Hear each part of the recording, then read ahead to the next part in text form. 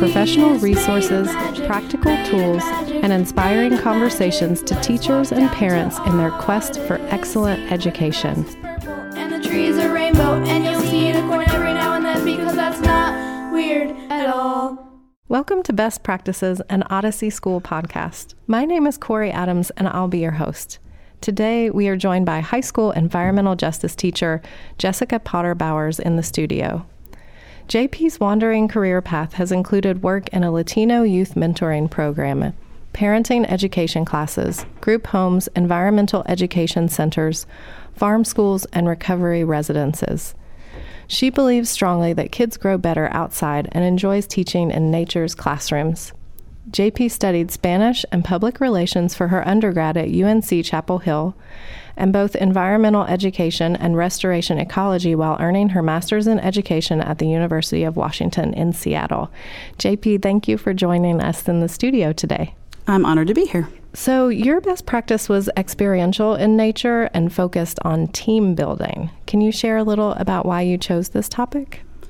Yeah, I actually spent a lot of time thinking about what I was going to teach for my best practice because, Odyssey just has this wealth of knowledge and experience amongst its teachers, and I wasn't sure what I could really bring to the table.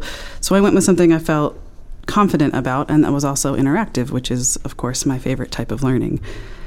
In my graduate program, it was really an amazing and transformative experience because it was such a small, intentional program, just 28 students, and we worked on this 225 acres of environmental ed center. It was so beautiful, and everything was really intentional. And the community reminded me a lot of Odyssey because of that the thoughtfulness that went into how we interacted with each other as teachers and how we interacted with our students. And we spent a lot of time on team building, and there was a low ropes course there, so we did some activities on the low ropes and then some, like the one I did with the teachers, Gutters, that was more flexible and movable in nature. So Gutters, that is the game that you played, and can you describe it here? Sure. So Gutters requires a ball and some gutters. The ball I use is like a racquetball, though lots of types of small balls would do.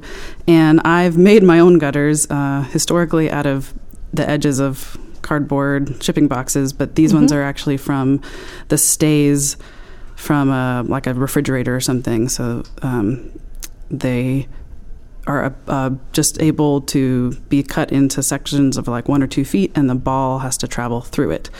So the task is for everyone to work together to get the ball from one end of a field or a room to another, and it has to pass through everyone's gutter at least once. It can't touch anything except the gutter, so no fingers, and it can't drop on the ground, and it can't stop or go backwards. So everybody has to work together in order to move this ball, and it's usually pretty funny. And so were they successful? Did they move the ball from one place to the other? They were successful. This is actually one of the things I love about Gutters is no one is ever successful on the first try, right? So there's a lesson about failure in there and how success really comes from these lessons you learn every time that you make a mistake. And so it took them a few tries, and then they landed it at the Sword and the Stone. One of the other things I love about Gutters is that there's not one right way to complete the task. I've seen groups, adults and children, do countless different maneuvers and moves in order to try to make this thing work. And different ideas work for different groups, and I love the flexibility of that. Yeah. I'm wondering if you could be specific about what your learning objectives were for them. So were you asking them, okay, I want the participants to really be aware that they don't always succeed at the first time, and there are a lot of ways to problem solve. Was that part of your process and breaking down after the game?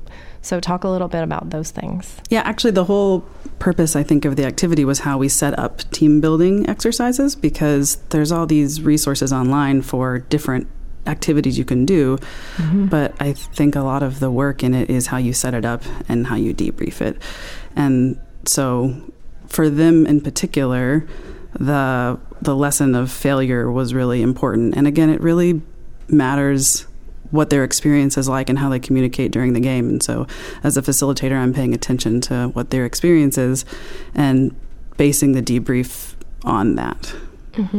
So your kind of observing and reflecting, and then what I'm hearing is that in those closing moments, you're doing your best to kind of bring attention to anything that isn't already present in the group's awareness that you were seeing. Is that what you mean? Right, exactly. Or putting words to things that maybe they are aware of and helping them put those words, just creating a space that they can walk through what was successful and what was hard, and, you know, how they can then apply the lessons they learn in that activity to other ways that they have to work together. Yeah, and I know for you were expressing the value of questions and that you used a series of questions to help the teachers think about the process. And if you could walk us through kind of what that value is about and the kinds of questions you might use. Sure. I always say that the debrief needs to be just as long as the exercise, because I think the real value is in that time you spend processing what happened and why. And so I went through with the teachers a variety of different formats you can use in order to be interactive and creative with how you move through that. And then we also talked about particular topics that we might cover, you know, leadership. So you can look at who was a leader and what does leadership look like? Is it always someone who's talking a lot, or can it be someone who's quiet and strong?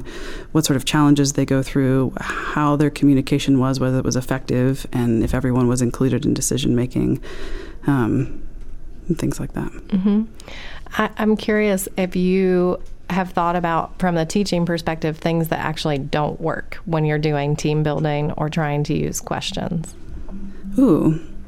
So I actually did something with this group that I probably wouldn't do with other groups, which is that I called on someone who was not successful specifically, and I would not normally point that person out. He was the first one to drop the ball in that first experience, and then he actually offered a couple suggestions that the other team members just ignored or knocked away. I was like, that's not going to work. And so I wanted to get with him and see how that felt for him. And I think because this community is already so well connected that he was able to just run through that and not take it personally. With students, that would be something that I would tend to avoid, would be calling out somebody specifically. And, you know, if we're going to talk about failure, to make sure we're doing it in this way that we're building up to the success. I would also be thoughtful if I really hate when we run out of time for a team building activity. I've done that and they've never seen success. And so a debrief in that scenario looks different because there's something missing that they're holding on to, that they really want to get to this place where they feel like they completed the task. So what did you do in that situation where, okay, time went long and we've got to wrap it up and there wasn't success? How did you approach that from the teaching standpoint?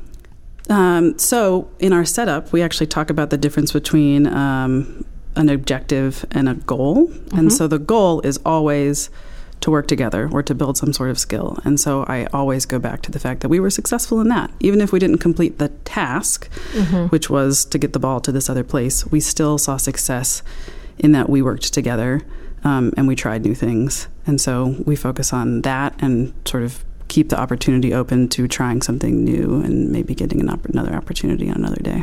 Yeah, I hear that.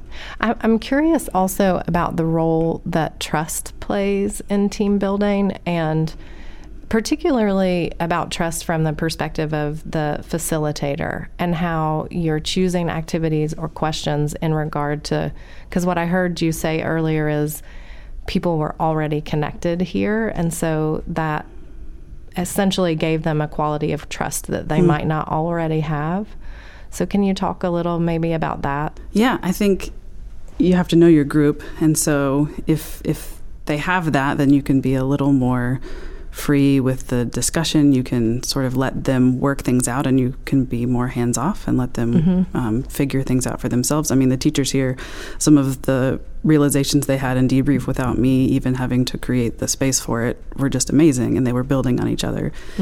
I've seen groups of students where they weren't working together very well, and so you have to go in through the back door sometimes with those debrief questions. That's where some of the more interactive formats come in, so that they're not paying attention as much to, you know, what one other student is doing or where they feel.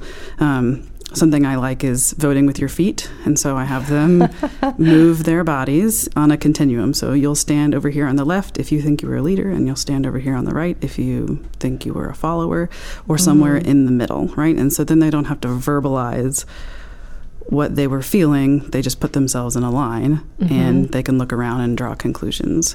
You can do a similar thing with a bullseye, so you can be in the middle if you agree with this thing, or towards the edges if you disagree. Yeah, so in those scenarios, the instructor is almost kind of removing the stakes of verbal communication and really kind of allowing people to see visually, okay, how are you reflecting about the process that we just went through together? Very cool. What about resources? Because it's pretty amazing how you can just reference kind of like, well, maybe this option or maybe this option. But I'm wondering, for other teachers, do you have resources that you go back to or that you really love when you're looking at team building? Yeah, I feel like most, if you Google team building exercises, you're going to come up with the same 10 games over and over again. And again, I want to hit that more important than the activity is the way that you structure it, right? To make sure everybody feels safe, that we're making sure we're paying attention to physical and emotional safety on the front end, and that we're really getting at the purpose, which is to work together and to build these skills at the end. And so I feel like so much attention is paid to what is this game that we're playing, and not enough attention paid to how do we structure it. I found an amazing, and it's a really long, like 80-page resource called the Team Building Facilitation Manual from Penn State, and I just found it on the internet. There's also a Venture Team Building has a debrief question master list, which is nice to be able to pull from a variety of things. And there's also a debrief appendix by this company called Toobeez, Toobeez. And then the teachers, I actually shared a list of activities that a colleague of mine in grad school came up with. She was really into games, and there's 80 games in this booklet that we now all have at Odyssey. Awesome. So we can put some of those resources in our liner notes. I wondered if you also, just for teachers who might be listening out there, have thoughts about moments in the classroom that you choose to use team building exercises. So times that you kind of have recognized are really great for those sort of moments.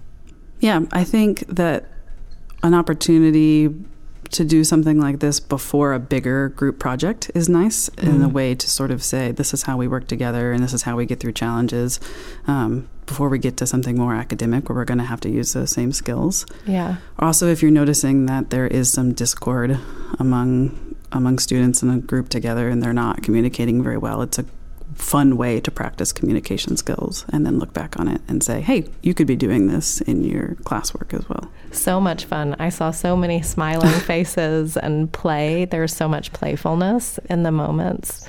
It was wonderful. So much joy when you're just done, right? Yeah, definitely. Do you have any final thoughts you'd like to share with us? Yeah, just one thing. We talked about how we set it up to separate this goal of working together from the objective of completing the task. And we talked about debrief. Just quickly, during the activity, I think that the role of the facilitator is to not do very much. And that's really hard, right? To hold your tongue and to not intervene and to let them struggle and just be paying attention and noticing so that you can bring these observations to the debrief later. I only intervene when tensions are high, right? And when they're struggling and they're really feeling like they're going to give up soon. And my intervention is usually just asking questions and focusing on them on what's working well. But I think that's one of the big struggles for teachers is to sit back and watch and not get involved actively in the activity. Yeah, I would agree. When we have done team building work and are taking students out, I see, because teachers naturally want to lean in and find those moments and kind of help it happen. And it's the hardest to just sit and let it unfold before them. And there's so much value in that, the learning experience then, and for you to hold on to that for the debrief later. Yeah, definitely. That is a lovely thought for us to end on. So thank you so much for joining us in the studio today, JP. Thanks for having me. And tune in next week for another Best Practices in Education. This has been Best Practices in Education, an Odyssey School podcast. It was recorded here in our music studio in Asheville, North Carolina at Odyssey School, engineered by our music director, River Gergarian, and the original theme music was created by the Misfits of Cragberry, an Odyssey student band. Let's fly away in a cloud. We'll go down to Odyssey. We'll learn some cool new things and new opportunities. 'Cause Odyssey's made of magic, made of magic, made of magic. Odyssey